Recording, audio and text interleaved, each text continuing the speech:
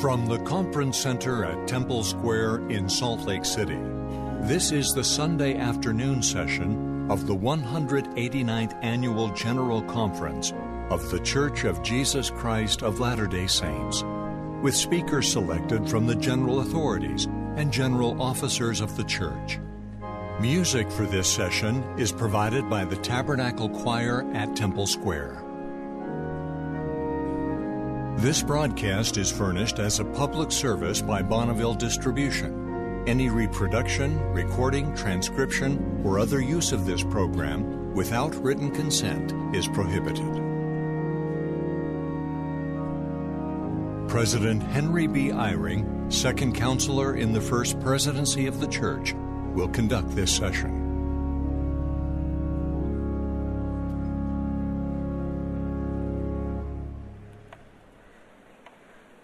Brothers and sisters, we welcome you to the Sunday afternoon session of the 189th Annual General Conference of the Church of Jesus Christ of Latter-day Saints.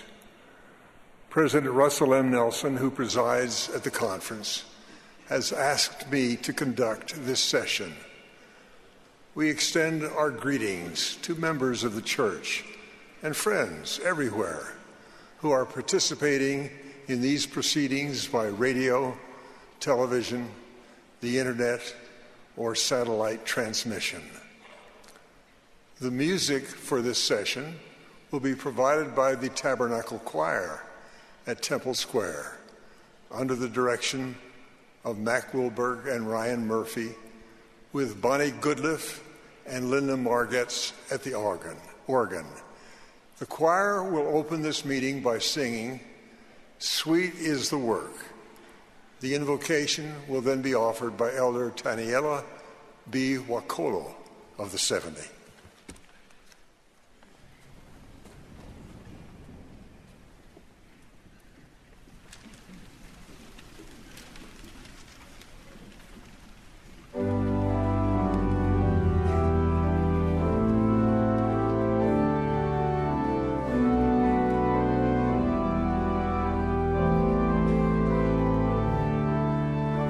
Sweet is the word, my God.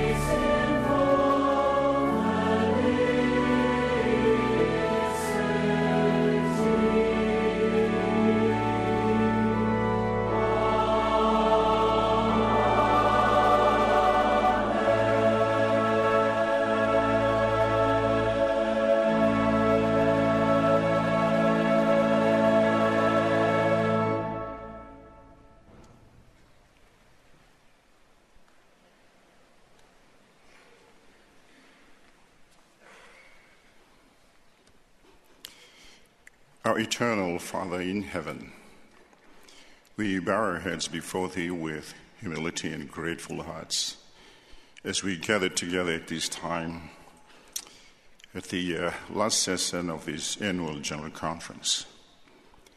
We are grateful, dear Father, for Thy perfect plan and for Thy perfect Son and His atonement. Indeed, there is sweet in the work of the salvation of Thy children, and sweet is the work. We are grateful, dear Father, for this church named after Thy beloved Son. We are grateful for prophets and apostles who continue to teach us and minister to us. We pray for them and their beloved families, as well as those who will minister to us at this session, including the choir. For those of us who are willing to change and decide to change, will Thou please help us that we will do so. And for those who needed healing and comfort, will Thou please bless us with Thy Spirit. We thank Thee once again, dear Father, and we love Thee. This is our humble prayer in the name of Jesus Christ. Amen.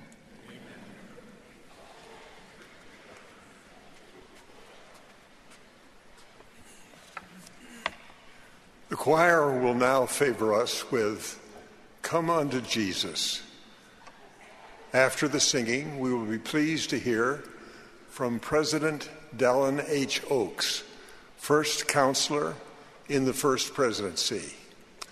He will be followed by Elder Juan Pablo Villar of the 70, Elder Garrett W. Gong of the Quorum of the 12 Apostles will then address us.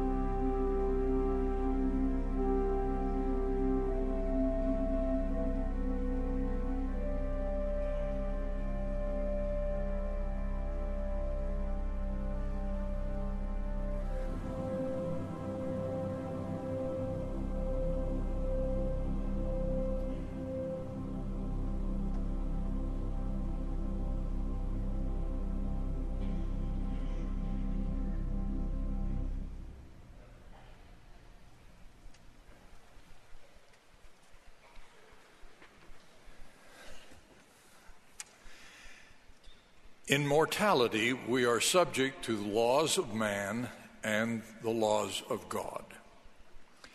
I've had the unusual experience of judging serious misbehavior under both of these laws. Earlier, as a justice of the Utah Supreme Court, and now as a member of the First Presidency. The contrast I've experienced between the laws of man and the laws of God has increased my appreciation for the reality and power of the atonement of Jesus Christ. Under the laws of man, a person guilty of the most serious crimes can be sentenced to life in prison without possibility of parole. But it is different under the merciful plan of a loving Heavenly Father. I have witnessed that these same serious sins can be forgiven in mortality because of our Savior's atoning sacrifice for the sins of all those who have a broken heart and a contrite spirit. Christ redeems, and his atonement is real. The loving compassion of our Savior is expressed in the great hymn just performed by the choir. Come unto Jesus, he'll ever heed you. Though in the darkness you've gone astray, his love will find you and gently lead you from darkest night into day. The atoning sacrifice of Jesus Christ opens the door for all men to repent and come unto him. The book of Alma reports repentance and forgiveness, even of those who had been a wicked and a bloodthirsty people. My message today is one of hope for all of us, including those who have lost their membership in the church by excommunication or name removal. We are all sinners who can be cleansed by repentance. To repent from sin is not easy, Elder Russell M. Nelson taught in a prior general conference, but the prize is worth the price. Repentance begins with our Savior, and it is a joy, not a burden. In last December's Christmas devotional, President Nelson taught, true repentance is not an event, it is a never-ending privilege. It is fundamental to progression and having peace of mind, comfort, and joy. End of quote. Some of the greatest teachings on repentance are in Alma's Book of Mormon sermon to members of the church whom he later described as having been in a state of much unbelief, lifted up in pride, and with hearts set upon riches and the vain things of the world. Each member of this restored church has much to learn from Alma's inspired teachings. We begin with faith in Jesus Christ because it is he that cometh to take away the sins of the world. We must repent because, as Alma taught, except ye repent, ye can in no wise inherit the kingdom of heaven. Repentance is an essential part of God's plan because all would sin in our mortal experience and be cut off from God's presence. Man could not be saved without repentance. This has been taught from the beginning. The Lord commanded Adam, teach it unto your children that all men everywhere must repent, or they can in no wise inherit the kingdom of God. For no unclean thing can dwell there or dwell in his presence. We must repent of all our sins, all of our actions or inactions contrary to the commandments of God. No one is exempt. Just last evening, President Nelson challenged us, brethren, we all need to repent. To be cleansed by repentance, we must forsake our sins and confess them to the Lord and to his mortal judge where required. Alma taught that we must also bring forth works of righteousness. All of this is part of the frequent scriptural invitation to come unto Christ. We need to partake of the sacrament each Sabbath day. In that ordinance, we make covenants and receive blessings that help us overcome all acts and desires that block us from the perfection our Savior invites us to achieve.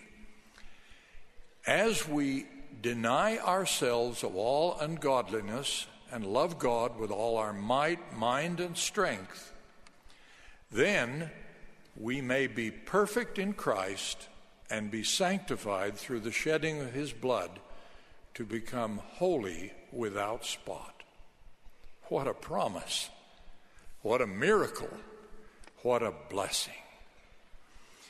One purpose of God's plan for this mortal experience is to prove us to see if we will do all things whatsoever the Lord our God shall command us. As part of this plan, we are accountable to God and to his chosen servants, and that accountability involves both mortal and divine judgments. In the Lord's church, mortal judgments for members or prospective members are administered by leaders who seek divine direction. It is their responsibility to judge persons who are seeking to come unto Christ to receive the power of his atonement on the covenant path to eternal life. Mortal judgments determine whether a person is ready for baptism. Is a person worthy of a recommend to attend the temple? Has a person whose name was removed from the records of the church repented sufficiently through the atonement of Jesus Christ to be readmitted by baptism? When a mortal judge called of God approves a person for further progress, such as temple privileges, he is not signifying that person as perfect, and he is not forgiving any sins. Elder Spencer W. Kimball taught that after what he called the mortal waiving of penalties, a person, quote, must also seek and secure from the God of heaven a final repentance, and only he can absolve, end of quote.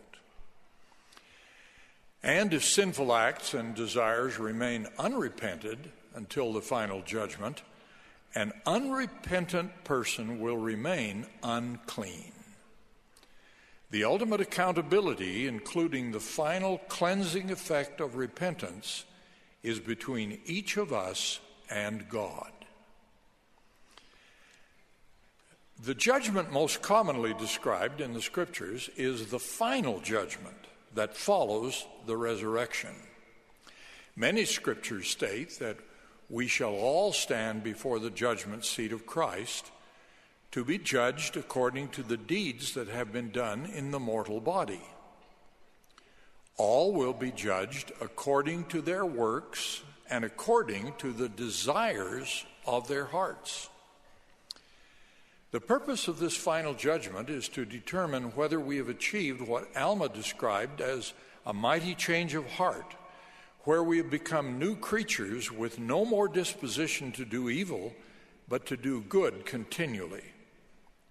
The judge of this is our Savior, Jesus Christ. After his judgment, we will all confess that his judgments are just, because his omniscience has given him a perfect knowledge of all of our acts and desires, both those righteous or repented, and those unrepented or unchanged. The Scriptures describe the process of this final judgment. Alma teaches that the justice of our God requires that in the resurrection all things should be restored to their proper order. This means that, quote, if their works were good in this life and the desires of their hearts were good, at the last day they will be restored unto that which is good. Similarly, continuing the quote, if their works or their desires are evil, they shall be restored to them for evil. Similarly, the prophet Jacob taught that in the final judgment, they who are righteous shall be righteous still, and they who are filthy shall be filthy still. That is the process preceding our standing before what Moroni calls the pleasing bar of the great Jehovah, the eternal judge of both quick and dead. To assure that we will be clean before God, we must repent before the final judgment. As Alma told his sinful son, we cannot hide our sins before God, and except ye repent, they will stand as a testimony against you at the last day. The atonement of Jesus Christ gives us the only way to achieve the needed cleansing through repentance, and this mortal life is the time to do it. Although we're taught that some repentance can occur in the spirit world, that is not as certain. Elder Melvin J. Ballard taught, quote, "It is much easier to overcome and serve the Lord when both flesh and spirit are combined as one. This is the time when men are more pliable and susceptible. This life is the time to repent," end of quote. When we repent, we have the Lord's assurance that our sins, including our acts and desires, will be cleansed, and our merciful final judge will remember them no more. Cleansed by repentance, we can qualify for eternal life, which King Benjamin described as dwelling with God in a state of never-ending happiness. As another part of God's plan of restoration, the resurrection will restore all things to their proper and perfect frame. This includes the perfection of all of our physical deformities and deficiencies acquired in mortality, including at birth or by trauma or disease. Does this restoration perfect us of all our unholy or unconquered desires or addictions? That cannot be. We know from modern revelation that we will be judged for our desires as well as our actions, and that even our thoughts will condemn us. We must not procrastinate the day of our repentance until death, Amulek taught, because the same spirit that has possessed our body in this life, whether the Lord's or the devil's, will have power to possess our body in that eternal world. Our Savior has the power and stands ready to cleanse us from evil.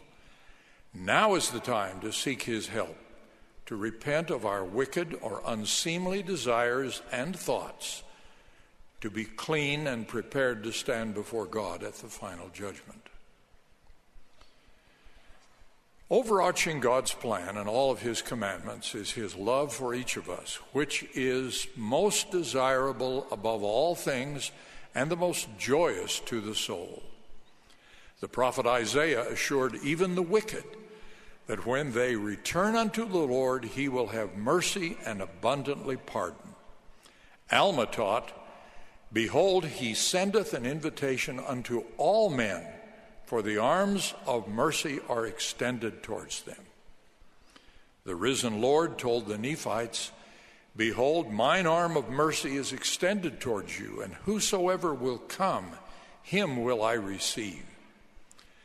From these and many other scriptural teachings, we know that our loving Savior opens his arms to receive all men and women on the loving conditions he has prescribed to enjoy the greatest blessings God has for his children. Because of God's plan and the atonement of Jesus Christ, I testify with a perfect brightness of hope that God loves us and we can be cleansed by the process of repentance. We are promised that if we press forward, feasting upon the word of Christ and endure to the end, behold, thus saith the Father, ye shall have eternal life. May we all do so, I plead and pray. In the name of Jesus Christ. Amen.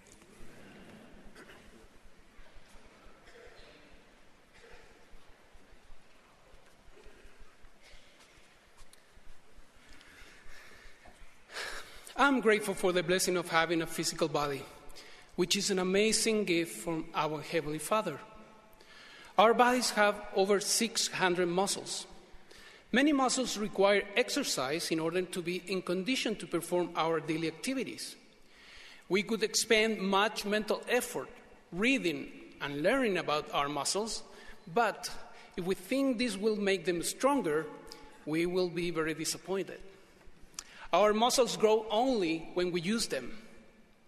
I have come to realize that spiritual gifts behave in the same way. They also need to be exercised to grow. The spiritual gift of faith, for example, is not just a feeling or a mood. It is a principle of action that frequently appears in the scriptures linked to the verb exercise. Just as reading and learning about muscles is not enough to build muscle, reading and learning about faith without adding action is insufficient to build faith. When I was 16 years old, my oldest brother Ivan, who was 22 at that time, came home one day and shared some news with the family. He had decided to get baptized in the Church of Jesus Christ of Latter-day Saints. Our parents looked at him somewhat skeptically, and I remember not completely understanding what was going on. A year or so later, he gave us more surprising news. He had decided to serve as a missionary of the church, which meant that we were not going to see him for 2 years. My parents were not thrilled with this news. However, I saw in him a clear determination that increased my admiration for him and the decision he had made. Months later, while Ivan was serving his mission, I had the opportunity to plan a vacation with some schoolmates. We wanted to celebrate the end of our high school years and spend a few days at the beach. I wrote a letter to my missionary brother mentioning my summer vacation plans. He wrote back that the town he was serving in was on the way to my destination. I decided it would be a good idea to stop by and visit him. It was not until later that I learned that the missionaries are not supposed to be visited by family. I made all the arrangements. I remember sitting on the bus thinking of all the fun Ivan and I would have together on this beautiful sunny day. We would have breakfast, chat, play in the sun, sunbathe. What a great time we were going to have. As the bus arrived at the terminal, I saw Ivan standing next to another young man, both in white shirts and ties. I got off the bus, we hugged each other, and he introduced his companion. Without wasting another minute, I told my brother my plans for that day. But little did I know what Ivan had scheduled. He looked at me, smiled, and said, "Sure. However, we need to do some errands first. Will you come with us?" I agreed, thinking that we would have enough time to enjoy the beach afterward. That day, for more than 10 hours, I walked through the street of that town with my brother and his companion. I smiled at people all day. I greeted people I had never seen in my life. We talked to everyone, knocked on the doors, and visited people my brother and his companion were teaching. During one such visit, my brother and his companion were teaching about Jesus Christ and the plan of salvation. Suddenly, Ivan paused and looked at me. To my surprise, he politely asked me to share my opinion about what was being taught. The room fell silent, and all eyes were on me. With some difficulty, I finally found the words and shared my feelings about the Savior. I did not know if what I shared was right or wrong. My brother never corrected me. To the contrary, he thanked me for sharing my thoughts and feelings. During those hours together, my brother and his companion did not spend a single minute teaching a lesson exclusively to me. Yet I gained more knowledge than in all my previous conversation with him. I witnessed how countenances were changed as people received spiritual light in their lives. I saw how some of them found hope in the messages. And I learned how to serve others and forget about myself and my own desires. I was doing what the Savior taught. If any man will come after me, let him deny himself. Looking back, I realized that my faith grew that day because my brother gave me the opportunity to put it in action. I exercised it as we read from the scriptures, looked for people to teach, bore testimony, served others, and so on. We never got around to sunbathing that day, but my heart was bathed in light from heaven. I did not see even one small grain of sand at the beach, but I felt my faith grow like a small grain of mustard seed. I did not spend the sunny day as a tourist, but I gained wonderful experiences. And without realizing it, I was a missionary, without even being a member of the church. Thanks to the restoration of the gospel, we can come to understand how our Heavenly Father helps us develop spiritual gifts. It is more likely that He will give us opportunities to develop those gifts rather than just granting them to us without spiritual and physical effort. If we are in tune with His Spirit, we will learn to identify those opportunities and then act upon them. If we seek more patience, we may find ourselves needing to practice it while waiting for a response. If we want to have more love for our neighbor, we can foster it by sitting next to a new face at church. With faith, it is similar. When doubts come to our minds, trusting in the Lord's promises will be required to move forward. In this way, we are exercising spiritual muscles and developing them into sources of strength in our lives. It will probably not be easy at the beginning, and it might even become a big challenge. The words of the Lord through the prophet Moroni apply to us today. And if men come unto me, I will show unto them their weakness. I give unto men weakness, that they may be humble. And my grace is sufficient for all men that humble themselves before me.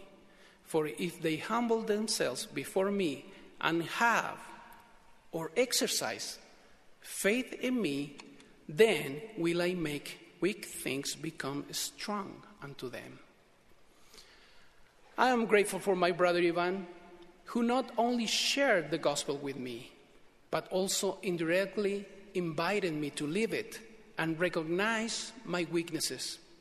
He helped me to accept the invitation of the Master, "Come, follow me," to walk as the Savior walked, seek as the Savior sought, and love as the Savior loves us. Months later, after my missionary experience, I decided to get baptized and to serve my own mission. Let's accept the invitation of President Russell M. Nelson and intently come unto the Savior by identifying those muscles that need more spiritual activity and starting to exercise them. This is a long distance, a marathon race, rather than a sprint. So do not forget those small but constant spiritual activities that will strengthen those important spiritual muscles. If we want to increase our faith, then let's do things that require faith. I bear my witness that we are children of a loving Heavenly Father. His Son, Jesus Christ, loves us. He came to this world to show us the way,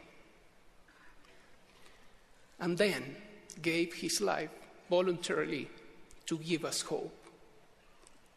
The Savior invites us to follow his perfect example, to exercise our faith in him and his atonement, and to expand all the spiritual gifts that we have been blessed with. He is the way. This is my testimony. In the name of Jesus Christ, amen.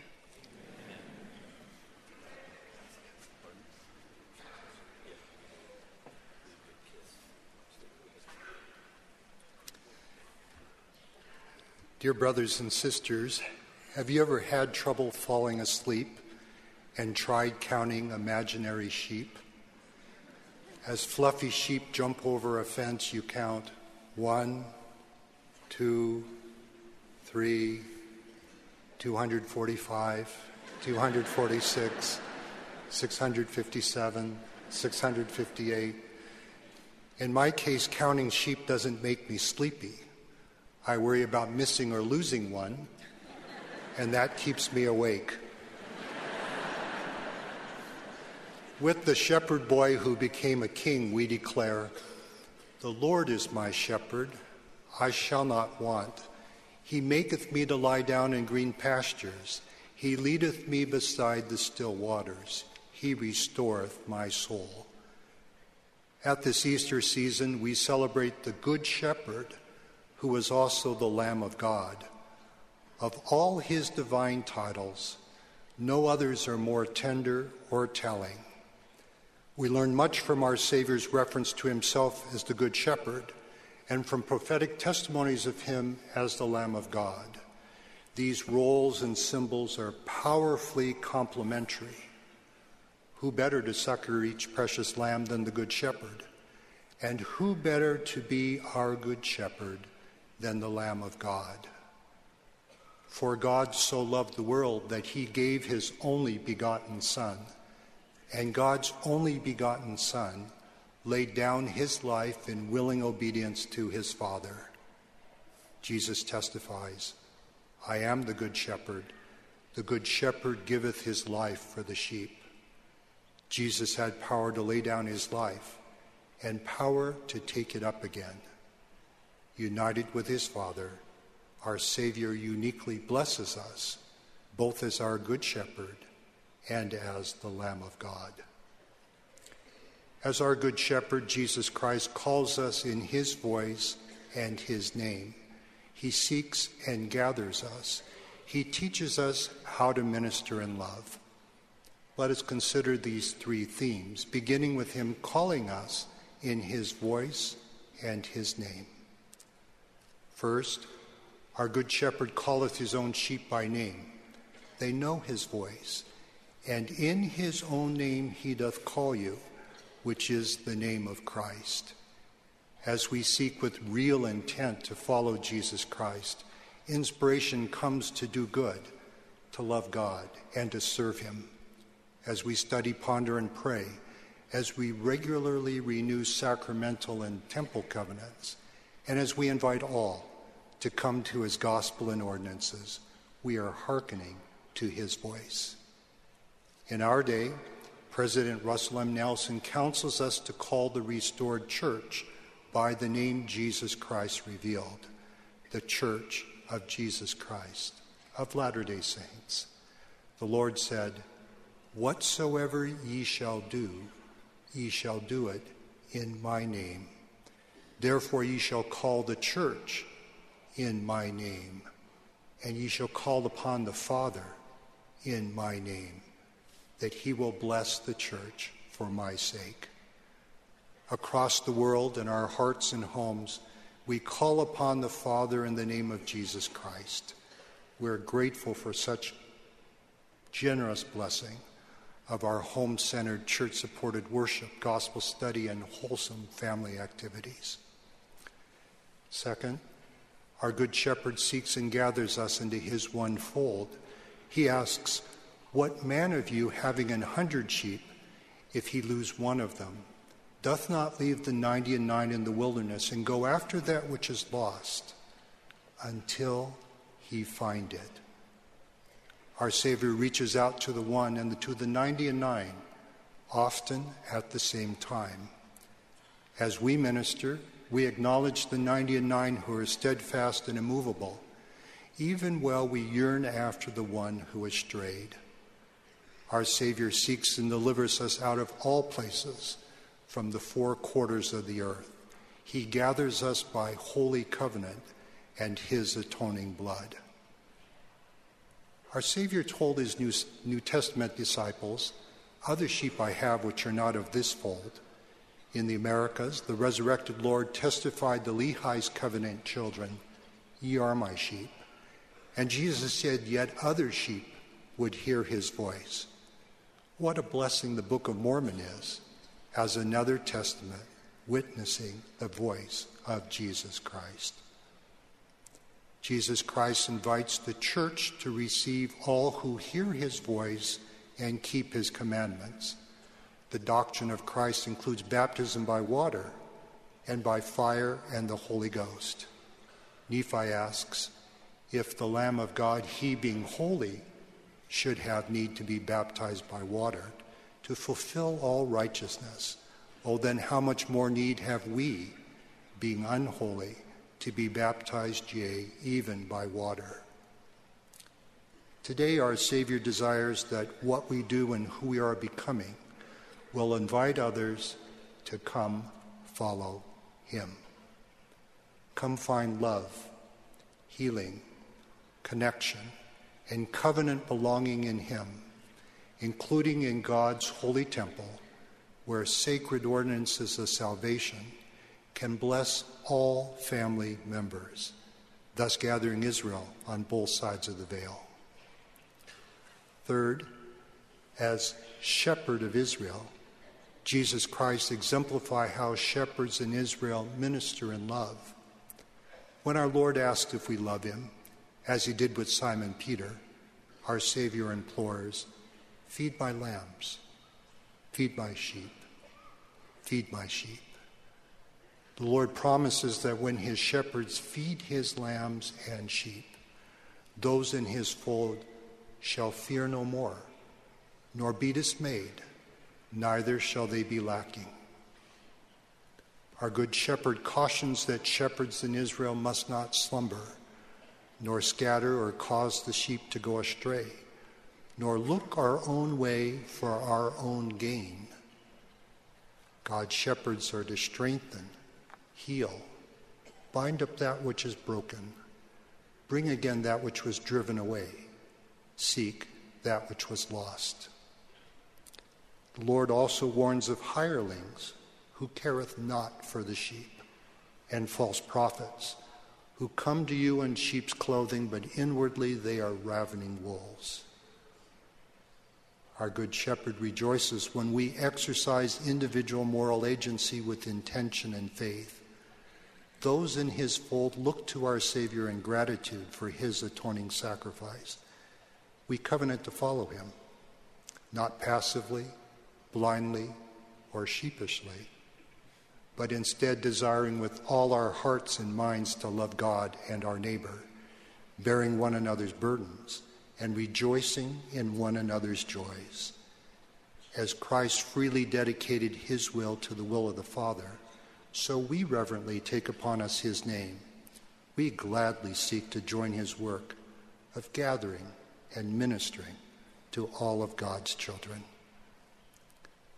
Brothers and sisters, Jesus Christ is our perfect Good Shepherd because he has laid down his life for us and is now gloriously resurrected. Jesus Christ is also the perfect Lamb of God. The sacrificial Lamb of God, as we've heard and been taught, was foreshadowed from the beginning. The angel told Adam his sacrifice is a similitude of the sacrifice of the only begotten of the Father, which invites us to repent and call upon God in the name of the Son forevermore. Father Abraham, who established covenant blessings for all the nations of the earth, experienced what it meant to offer his begotten Son. And Isaac spake unto Abraham his father and said, My father. And he said, Here I am, my son. And he said, Behold the fire and the wood, but where is the lamb? And Abraham said, My son, God will provide himself a lamb. Apostles and prophets foresaw and rejoiced in the foreordained mission of the Lamb of God. John in the Old World and Nephi in the New World testified of the Lamb of God, yea, even the Son of the Eternal Father, the Redeemer of the world. Abinadi testified of Jesus Christ's atoning sacrifice. All we like sheep have gone astray. We have turned every one to his own way, and the Lord hath laid on him the iniquity of us all. Alma called the great and last sacrifice of the Son of God the one thing which is of more importance than they all. Alma encourages, have faith on the Lamb of God. Come and fear not. A dear friend here today shared how she gained her precious testimony of the atonement of Jesus Christ. She grew up believing sin always brought great punishment borne by us alone.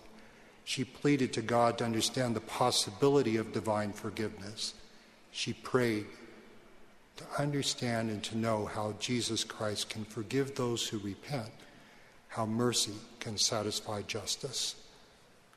One day her prayer was answered in a spiritually transforming experience.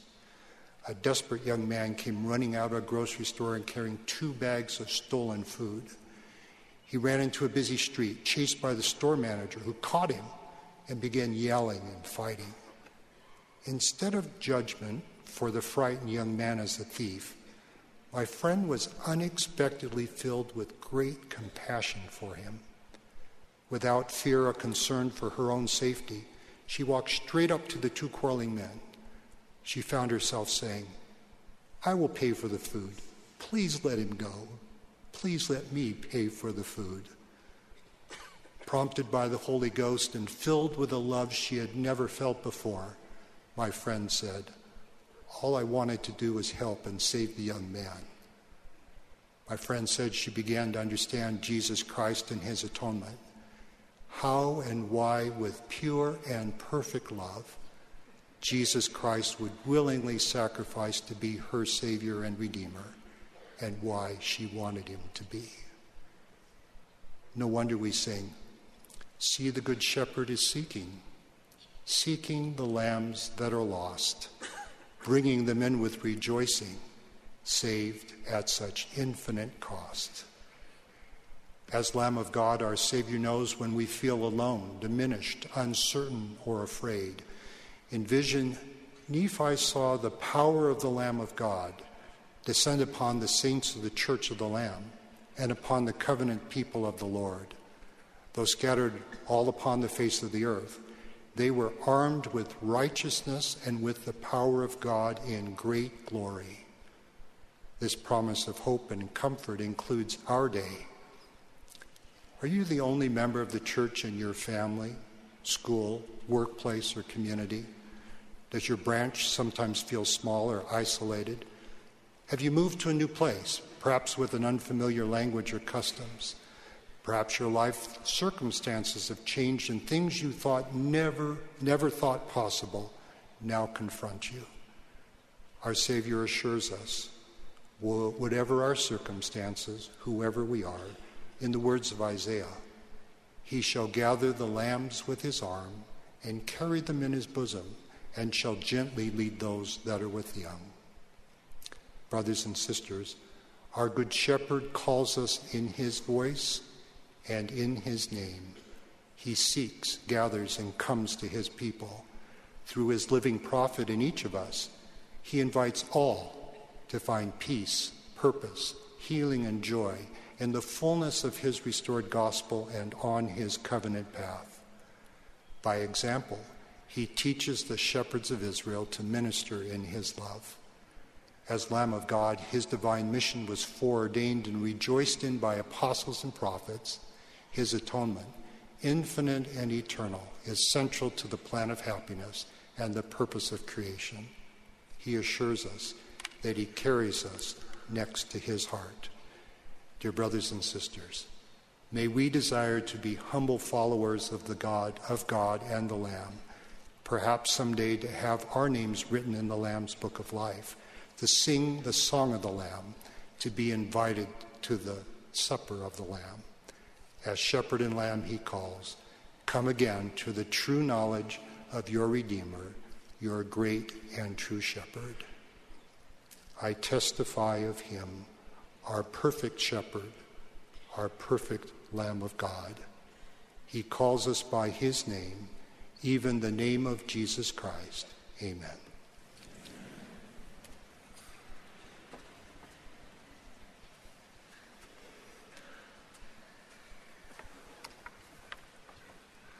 The congregation will now join the choir in singing Hark, All Ye Nations.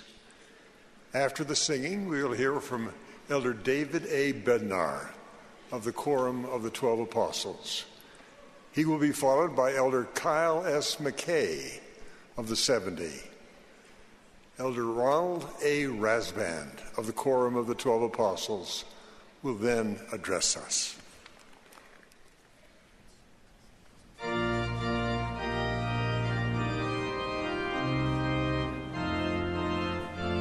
This is the 189th Annual General Conference of The Church of Jesus Christ of Latter-day Saints.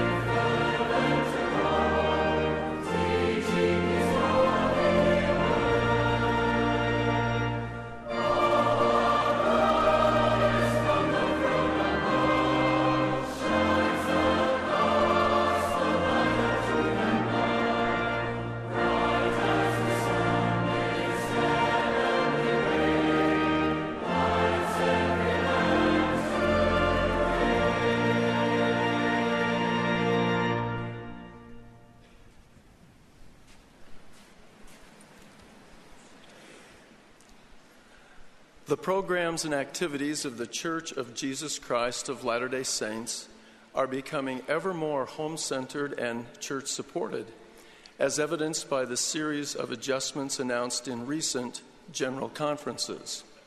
President Russell M. Nelson has counseled all of us, quote, "There is much more to come. Eat your vitamin pills.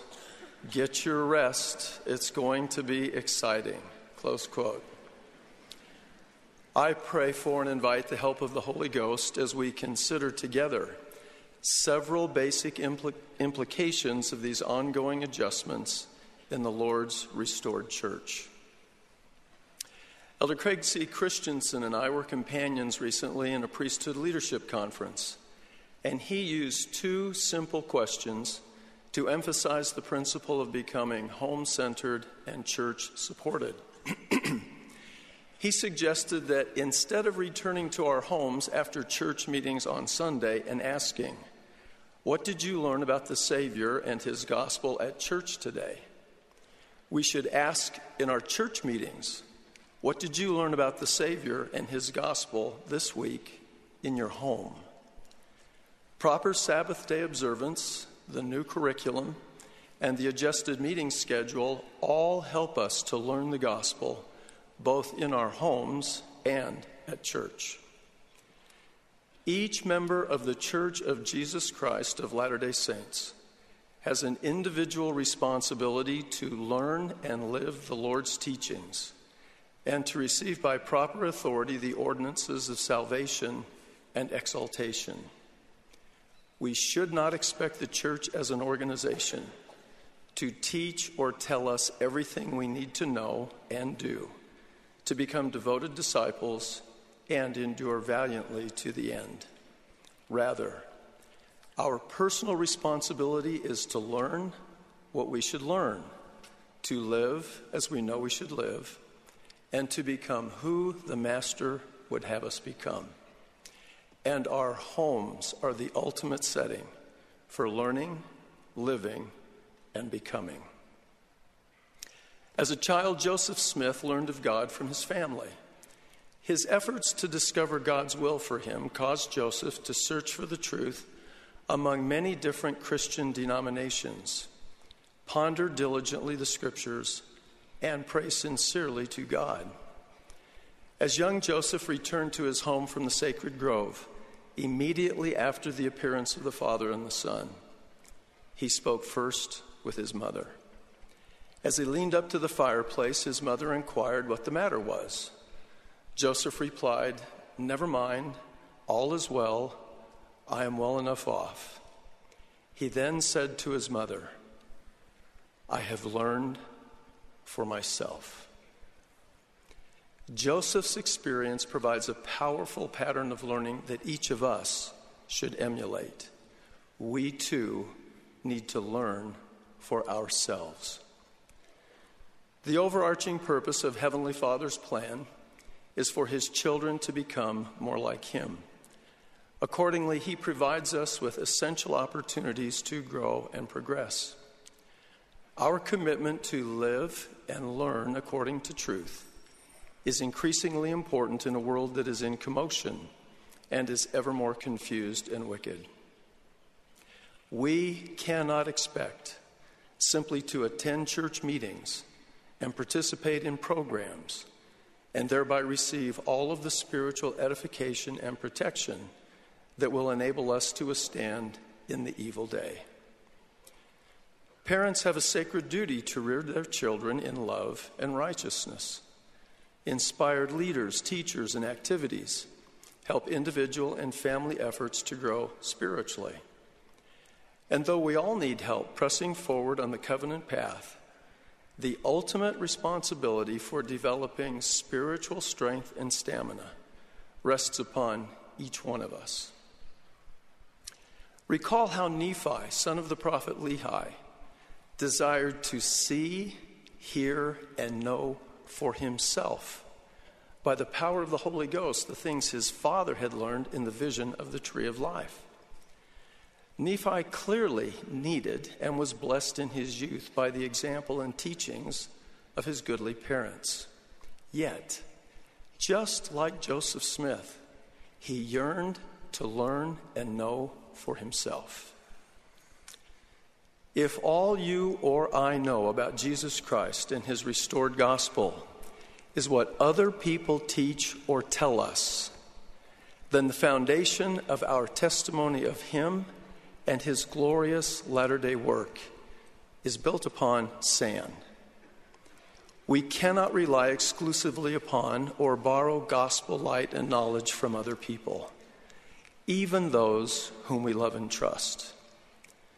Significantly, the prophet Joseph Smith taught that each Latter-day Saint needs to understand for himself or herself the designs and purposes of God in our coming into the world. Quote, Could we read and comprehend all that has been written from the days of Adam on the relation of man to God and angels in a future state, we should know very little about it. Reading the experiences of others or the revelation given to them can never give us a comprehensive view of our condition and true relation to God. Knowledge of these things can only be obtained by experience through the ordinances of God set forth for that purpose. Close quote. Enabling the accomplishment of this grand spiritual objective for individuals and families is one of the fundamental reasons the programs and activities of the Church of Jesus Christ of Latter-day Saints are becoming more home-centered and church-supported in this specific season of the dispensation of the fullness of times.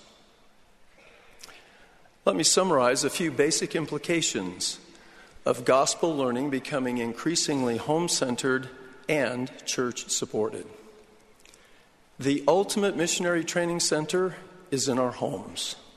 Secondary missionary training centers are located in Provo, Manila, Mexico City, and in other locations.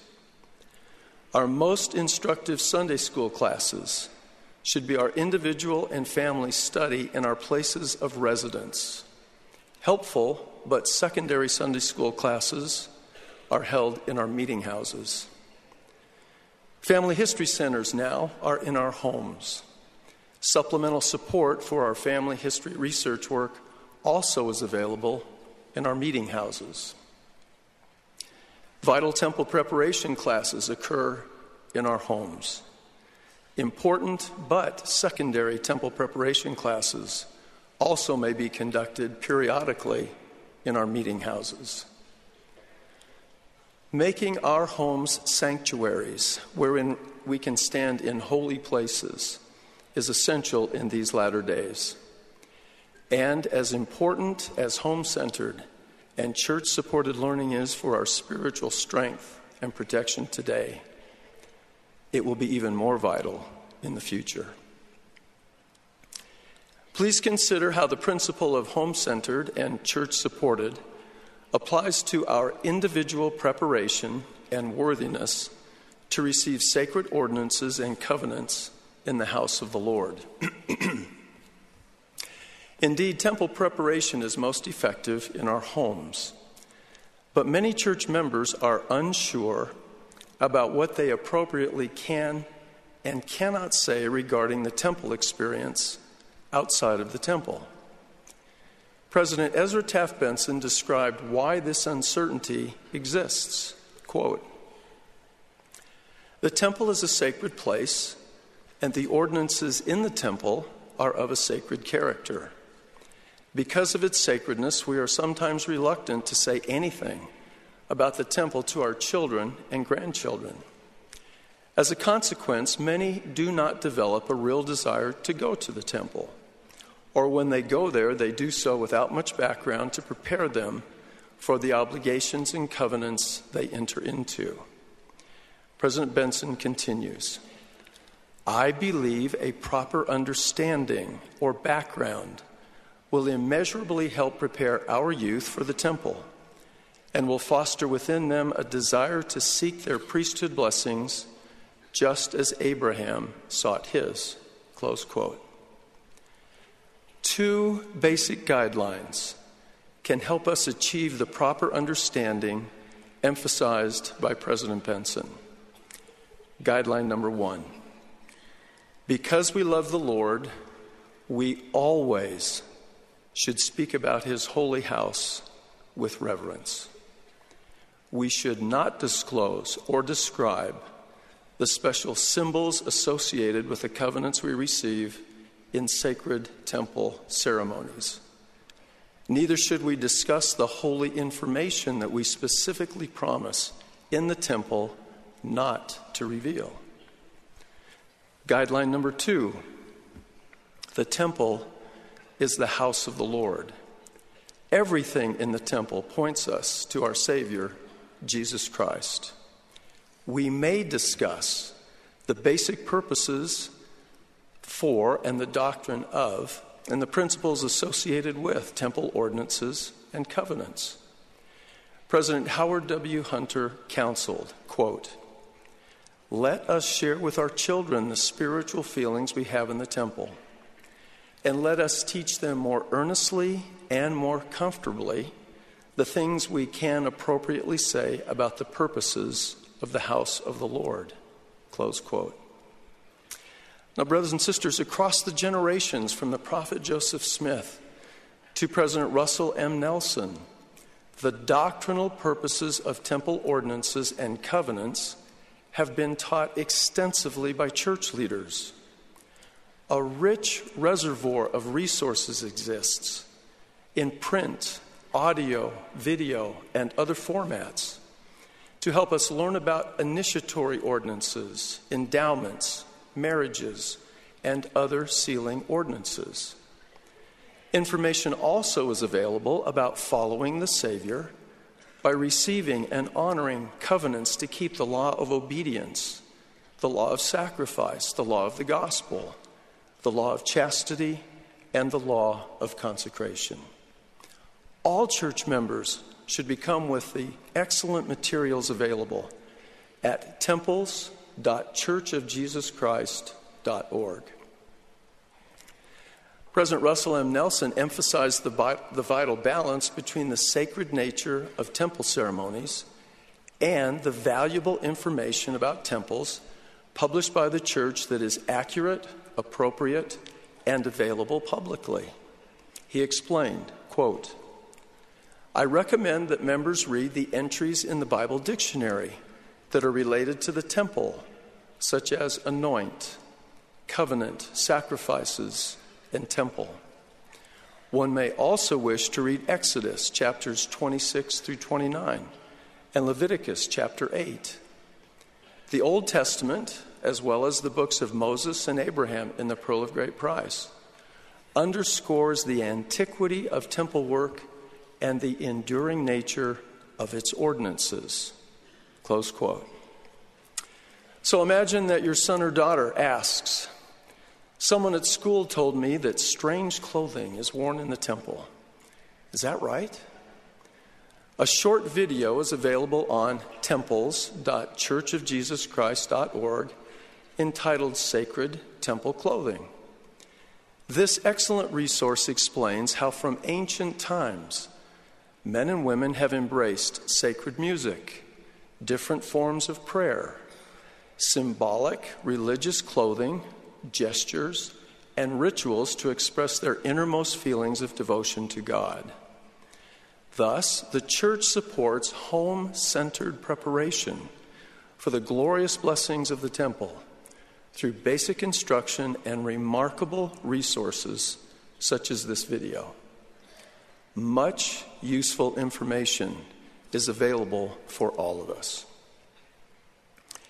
As we strive to walk in the meekness of the Lord's Spirit, we will be blessed to understand and achieve in our homes the necessary balance between what is and what is not appropriate to discuss about sacred temple ordinances and covenants. I suspect that some of you may be wondering if your gospel learning actually can become home-centered and church-supported. Perhaps you are the only member of the church in your home, or have an unsupportive spouse, or are a single parent, or live alone as a single or divorced Latter-day Saint, and you may have questions about how these principles apply to you. You may be a husband and a wife looking at each other and questioning, can we do this? Yes, you can do this. I promise that enabling blessings will flow into and be evident in your lives. Doors will open. The light will shine.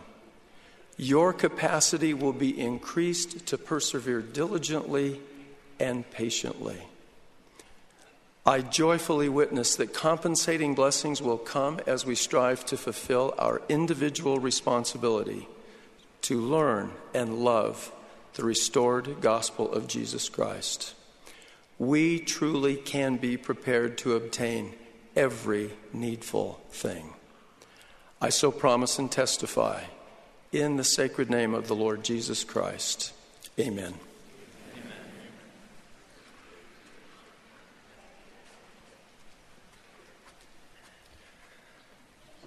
Several years ago, our 5-year-old son came to me and announced, "Dad, I've figured something out. I've figured out that soon for you is a very long time for me." When the Lord or his servants say things like, "not many days hence," or "the time is not far distant," it can literally mean a lifetime or longer. His time, and frequently his timing, is different from ours. Patience is key. Without it, we can neither develop nor demonstrate faith in God unto life and salvation.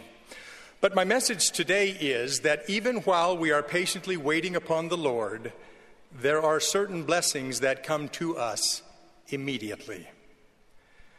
When Alma and his people were captured by the Lamanites, they prayed for deliverance. They were not immediately delivered. But while they patiently waited for deliverance, the Lord showed forth his goodness with certain immediate blessings. He immediately softened the hearts of the Lamanites so they wouldn't slay them. He also strengthened Alma's people and eased their burdens. When they finally were delivered, they traveled to Zarahemla, where they recounted their experience to an amazed audience. The people of Zarahemla marveled, quote, "And when they thought of the immediate goodness of God and his power in delivering Alma and his brethren out of bondage, they did raise their voices and give thanks to God." Close quote. The immediate goodness of God comes to all who call upon him with real intent and full purpose of heart. This includes those who cry out in earnest desperation when deliverance seems so distant and suffering seems prolonged, even intensified. So it was with a young prophet who suffered to the brink in the dank of a dungeon before finally crying out, "O God, where art thou? How long shall thy hand be stayed? Yea, O Lord, how long?" In response, the Lord did not immediately deliver Joseph, but he did immediately pronounce peace. God also gives immediate hope for eventual deliverance. No matter what, no matter where, in Christ and through Christ, there is always hope, smiling brightly before us, immediately before us. Moreover, he has promised, "My kindness shall not depart from thee." Above all, God's love is immediate. With Paul, I testify that nothing can separate us from the love of God which is in Christ Jesus. Even our sins, though they may separate us from his Spirit for a time, cannot separate us from the constancy and immediacy of his divine paternal love. These are just some of the ways and means by which he doth immediately bless us. Now, to bring these principles current and close, I share with you the experiences of two people whose lives stand as testaments of the immediate goodness of God. From the time she was a young teen, Emily struggled with substance abuse.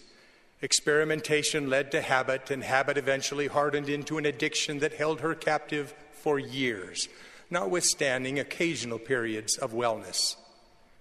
Emily carefully concealed her problem, especially after she became a wife and mother. The beginning of her deliverance did not feel like deliverance at all. One minute, Emily was undergoing a routine medical exam, and the next, she was being driven by ambulance to an inpatient treatment facility. She began to panic as she thought of being separated from her children, her husband, her home. That night, alone in a cold, dark room, Emily curled up on her bed and sobbed. Her ability to reason diminished until finally, overcome with anxiety, fear, and the oppressive darkness in that room and in her soul, Emily actually thought she would die that night alone. In that desperate condition, Emily somehow summoned the strength to roll off her bed and onto her knees. Without any posturing that had sometimes been part of her previous prayers, Emily completely surrendered herself to the Lord as she desperately pleaded, "Dear God, I need you. Please help me. I don't want to be alone. Please, get me through this night." And immediately, as he had done with Peter of old, Jesus stretched forth his hand and caught her sinking soul. There came over Emily a wondrous calm, courage, assurance, and love. The room was no longer cold. She knew she was not alone, and for the first time since she was 14 years old, Emily knew everything would be all right. As she awoke unto God, Emily fell asleep in peace. And thus we see that if ye will repent and harden not your hearts, immediately shall the great plan of redemption be brought about unto you.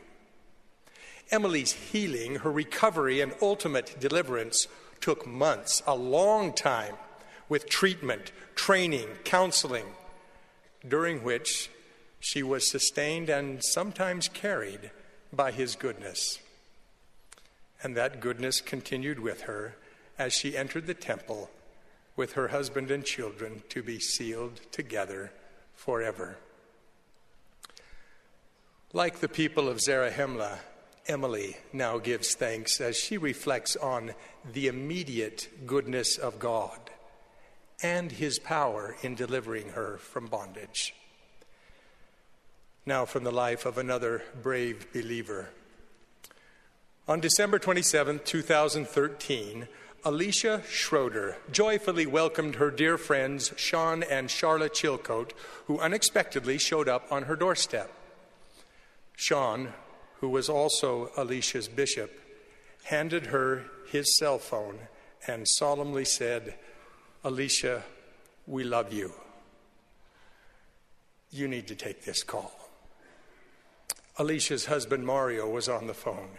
He was in a remote area with some of their children on a long-anticipated snowmobile trip. There had been a terrible accident. Mario was seriously injured. And their 10-year-old son, Caleb, was gone. When Mario tearfully told Alicia of Caleb's death, she was overcome with a shock and horror few of us will ever know. It dropped her. Paralyzed with unspeakable anguish, Alicia could neither speak nor move. Bishop and Sister Chilcote quickly lifted her up and held her. They wept and deeply grieved together for some time. Then Bishop Chilcote offered to give Alicia a blessing. What happened next is incomprehensible without some understanding of the atonement of Jesus Christ and the immediate goodness of God.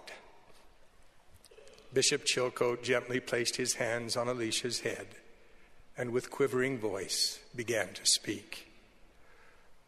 Alicia heard two things as though spoken by God himself. First, she heard her name, Alicia Susan Schroeder. Then she heard the bishop invoke the authority of Almighty God. In that instant, at the mere utterance of her name and God's power, Alicia was filled with an indescribable peace, love, comfort, and somehow joy. and it has continued with her. Now, of course, Alicia, Mario, and their family still mourn for and miss Caleb. It is hard. Whenever I speak with them, Alicia's eyes well up with tears as she tells how much she loves and misses her little boy. And her eyes remain moist as she tells how the great deliverer has sustained her through every bit of her ordeal, beginning with his immediate goodness during her deepest despair, and continuing now with the bright hope of a sweet reunion that is not many days hence. I realize that sometimes life's experiences create confusion and turbulence that can make it difficult to receive or recognize or retain the kind of relief that came to Emily and Alicia. I've been through such times. I testify that during such times, our mere preservation is a tender and powerful manifestation of the immediate goodness of God.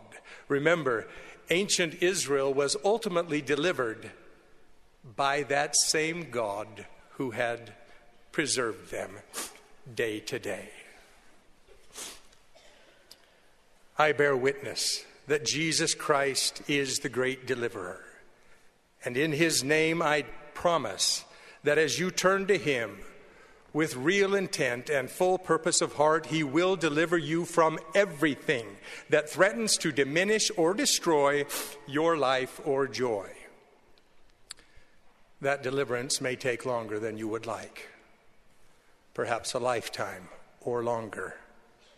So, to give you comfort, courage, and hope, to sustain and strengthen you to that day of ultimate deliverance, I commend to you and testify of the immediate goodness of God.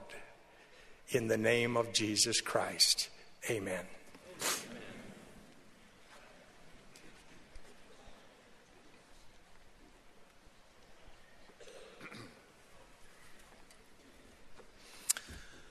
My dear brothers and sisters, as this conference comes to a close, I give thanks to our Father in heaven for the counsel, truths, and revelation shared at this pulpit during the past 2 days.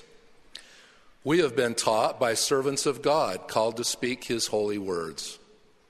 The Lord has reminded us in latter-day revelation, whether by mine own voice or the voice of my servants, it is the same. Looking over this vast congregation of saints and picturing members watching General Conference all over the world, I think of the gathering in the Book of Mormon when Jesus Christ appeared to the Nephites following his crucifixion. He taught them the gospel, and then he encouraged, "Go ye unto your homes and ponder upon the things which I have said, and ask of the Father in my name, that ye may understand." Go ye unto your homes and ponder is the next step in taking to heart the words of prophets and church leaders spoken in this sacred setting. Christ-centered homes are fortresses for the kingdom of God on earth in a day when, as prophesied, the devil rages in the hearts of the children of men and stirs them up to anger against that which is good. People have built fortresses throughout history to keep the enemy outside. Often those fortresses include a guard tower where watchmen, like prophets, warned of menacing forces and coming attacks. In early Utah pioneer times, my great-grandfather, Thomas Rasband, and his family were some of the first settlers to enter the Heber Valley in the beautiful Wasatch Mountains of Utah. In 1859, Thomas helped construct the Heber Fort, built for their protection. It was a simple structure of cottonwood logs positioned one next to the other, forming the perimeter of the fort. Log cabins were built inside the fortress using that common wall. The structure provided both security and safety for those pioneer families as they put down roots and worshiped the Lord. So it is with us. Our homes are fortresses against the evils of the world. In our homes, we come unto Christ by learning to follow his commandments, by studying the scriptures and praying together, and by helping one another stay on the covenant path. The new emphasis on personal and family study in the home through the curriculum Come Follow Me is designed to deepen our conversion and help us become more like Jesus Christ. In so doing, we will become what Paul called new creatures, with our hearts and souls in tune with God. We need that strength to face and deflect the assaults of the adversary. As we live with devotion, born of faith in Jesus Christ, we will feel the peaceful presence of the Holy Ghost, who guides us to truth, inspires us to live worthy of the Lord's blessings, and bears witness that God lives and loves us. All this within the fortress of our own homes. But remember, our homes are only as powerful as the spiritual strength of each one of us within the walls. Dear President Russell M. Nelson has taught, quote, "In coming days it will not be possible to survive spiritually without the guiding, directing, comforting, and constant influence of the Holy Ghost," end quote. As the Lord's living prophet, seer, and revelator in this day, the watchman on the tower of our fortress, the Church of Jesus Christ of Latter-day Saints, he sees the advances of the enemy. Brothers and sisters, we are at war with Satan for the souls of men. The battle lines were drawn in our pre-earth life. Satan and a third of our Father in heaven's children turned away from his promises of exaltation. Since that time, the adversary's minions have been fighting the faithful who choose the Father's plan. Satan knows his days are numbered, and that time is growing shorter. As crafty and cunning as he is, he will not win. However, his battle for each one of our souls rages on. For our protection, we must build a fortress of spirituality and protection for our very souls, a fortress that will not be penetrated by the evil one. Satan is a subtle snake, sneaking into our minds and hearts when we have let our guard down, faced a disappointment, or lost hope. He entices us with flattery, a promise of ease, comfort, or a temporary high when we are low. He justifies pride, unkindness, dishonesty, discontent, and immorality. And in time, we can be past feeling.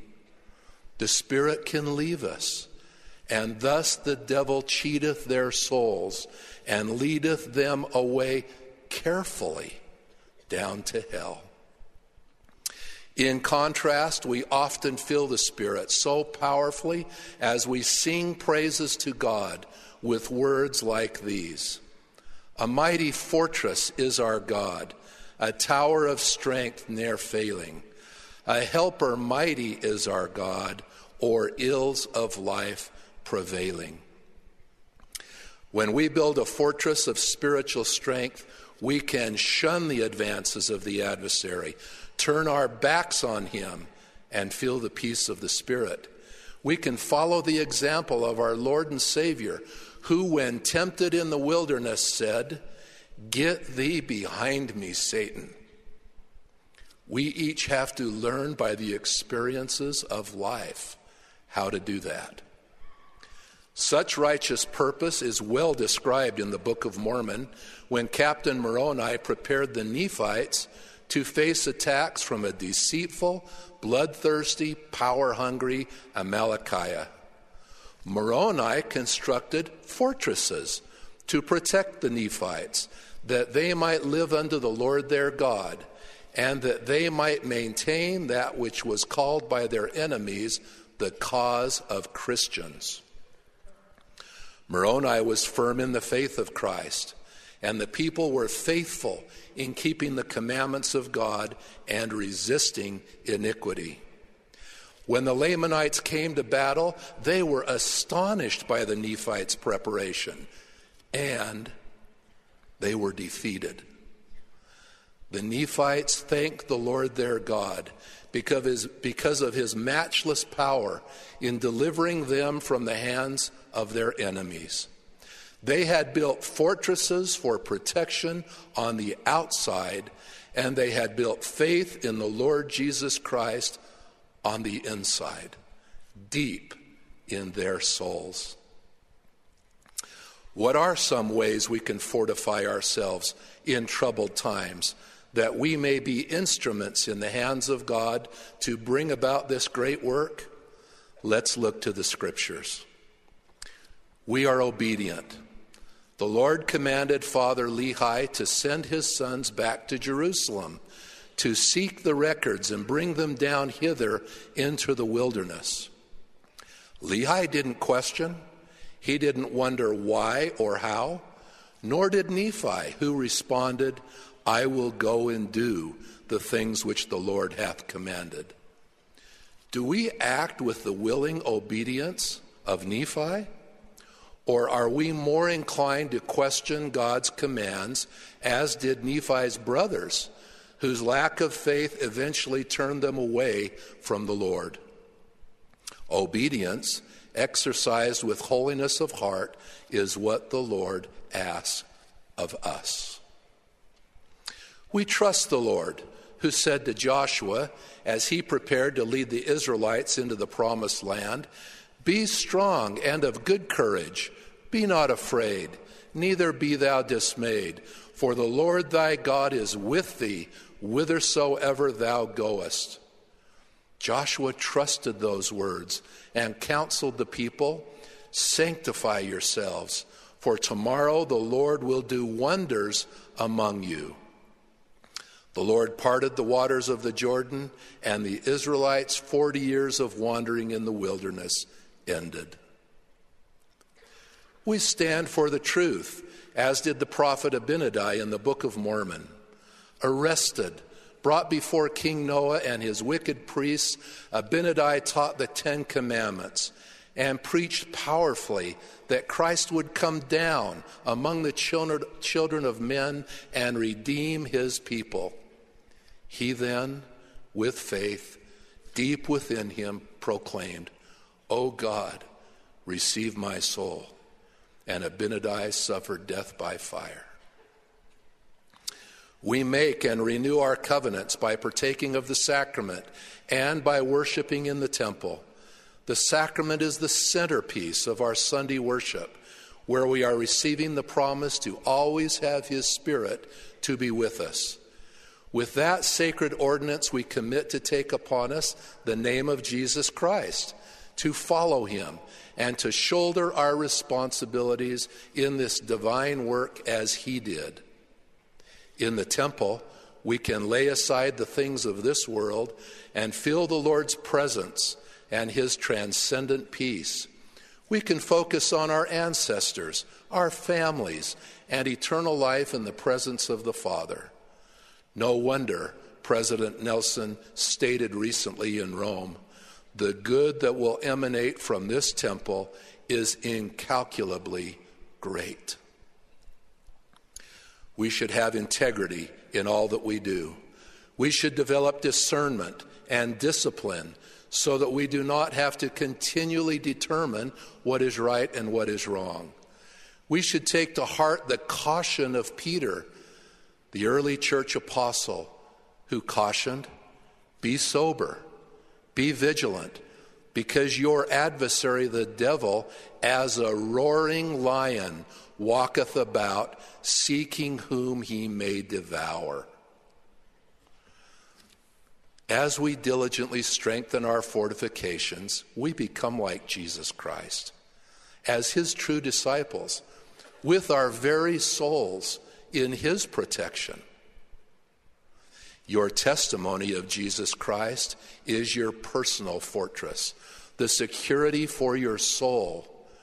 When my grandfather and his fellow pioneers built the Heber fort, they put up one log at a time until the fort was fitly framed together, and they were protected. So it is with testimony.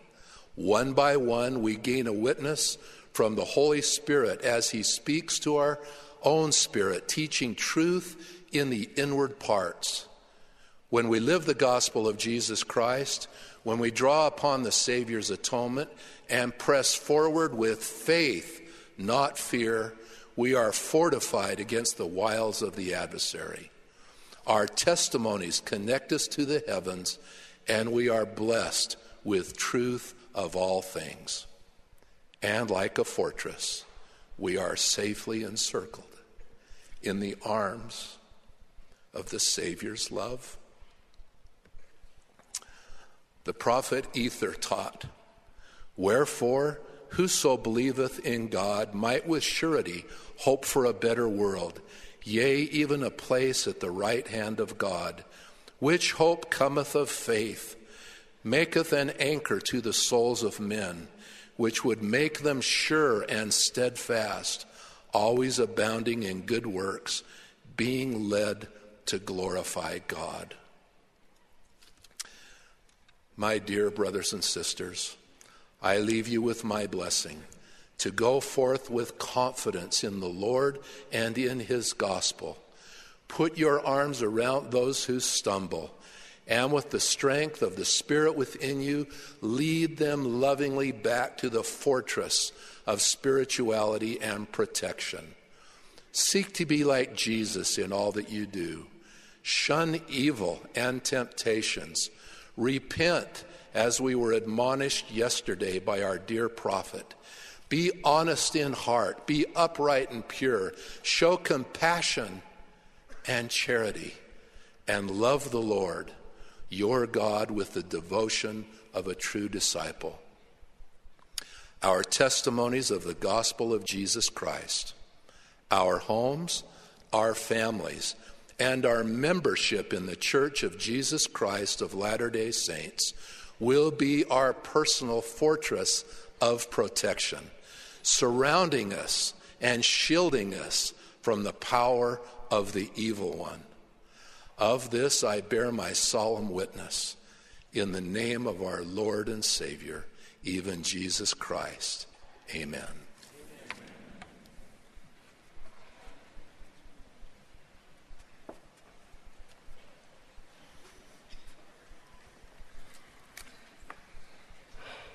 At the conclusion of the conference, we express sincere appreciation to all who have worked so diligently to prepare these services.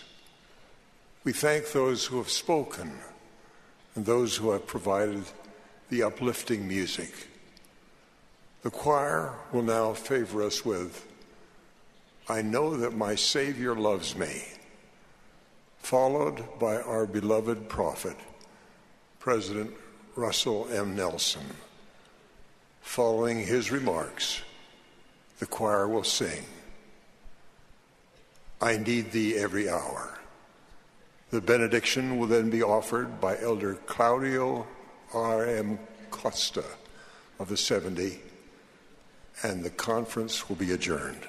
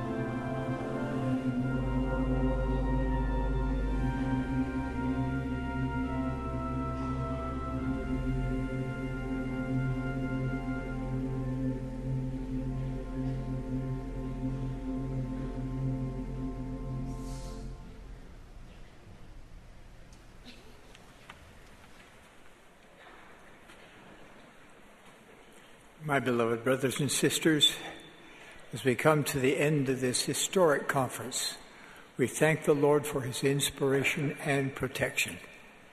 The messages have instructed and edified us. Topics were not assigned to the speakers. They each prayed for personal revelation in preparing their messages. To me, it is remarkable how these themes seem to fit so well with each other. As you study them, seek to learn what the Lord is trying to teach you through his servants. The music has been glorious. We are deeply grateful to the many musicians who have blended their talents to bring the Spirit of the Lord into each session. And he has blessed the prayers and the congregations in every session. Truly, conference has again been a spiritual feast for us all. We hope and pray that each member's home will become a true sanctuary of faith, where the Spirit of the Lord may dwell. Despite contention all around us, one's home can become a heavenly place where study, prayer, and faith can be merged with love. We can truly become disciples of the Lord, standing up and speaking up for him wherever we are. God's objective should be our objective. He wants his children to choose to return to him, prepared, qualified, endowed, sealed, and faithful to covenants made in holy temples. We now have 162 dedicated temples. The earliest ones stand as monuments to the faith and vision of our beloved pioneers. Each temple constructed by them resulted from their great personal sacrifice and effort. Each one stands as a stunning jewel in the crown of pioneer achievement. Ours is a sacred responsibility to care for them. Therefore, these pioneer temples will soon undergo a period of renewal and refreshing, and for some, a major restoration. Efforts will be made to preserve the unique historicity of each temple wherever possible, preserving the inspiring beauty and unique craftsmanship of generations long since past. Details for the St. George, Utah temple have already been released. Plans for the renovation of the Salt Lake Temple, Temple Square, and the adjoining plaza near the church office building will be announced on Friday, April 19th, 2019. The Manti and Logan temples will also be renovated in coming years. When those plans are prepared, they too will be announced. This work will require that each temple be closed for a period of time. Church members may continue to enjoy temple worship and service in other temples nearby. When each project is completed, each historic temple will be rededicated. Brothers and sisters, we regard a temple as the most sacred structure in the church. As we announce plans to construct a new temple, it becomes part of our sacred history. Now, please, listen carefully and reverently. If I announce a temple in a place that is special to you, may I suggest that you simply bow your head with a silent prayer of gratitude in your heart. We do not want any verbal outburst to detract from the sacred nature of this conference and the Lord's holy temples. Today, we are pleased to announce plans to construct more temples to be built in the following locations: Pago Pago, American Samoa; Okinawa City, Okinawa; Neafu, Tonga; Tooele Valley, Utah; Moses Lake, Washington. San Pedro Sula, Honduras. Antofagasta, Chile. Budapest, Hungary. Thank you, my dear brothers and sisters. As we speak of our temples old and new, may each of us signify by our actions that we are true disciples of the Lord Jesus Christ. May we renovate our lives through our faith and trust in Him. May we access the power of His atonement by our repentance every day. And may we dedicate and rededicate our lives to serving God and His children on both sides of the veil. I leave my love and blessing with you, assuring you that revelation continues in this, the Lord's church. It will continue until the purposes of God shall be accomplished, and the great Jehovah shall say, the work is done. I so bless you and bear my testimony that God lives. Jesus is the Christ. This is His church. We're His people. In the sacred name of Jesus Christ, amen.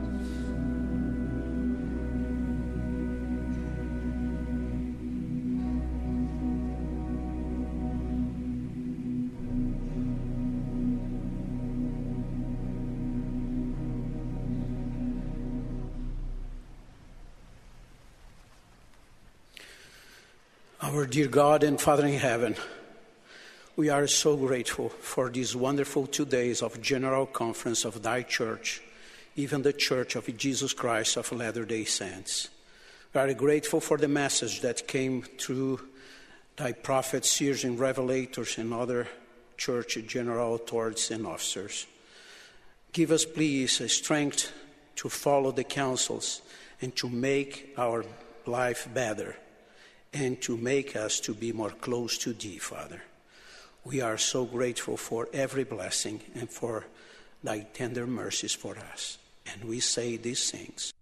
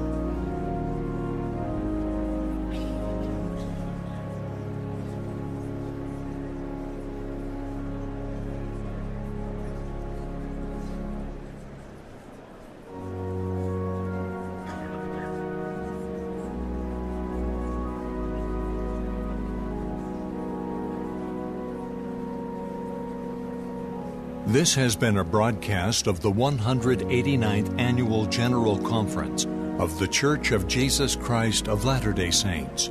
Speakers were selected from the general authorities and general officers of the church. Music was provided by the Tabernacle Choir at Temple Square. This broadcast has been furnished as a public service by Bonneville Distribution. Any reproduction, recording, transcription, or other use of this program without written consent is prohibited.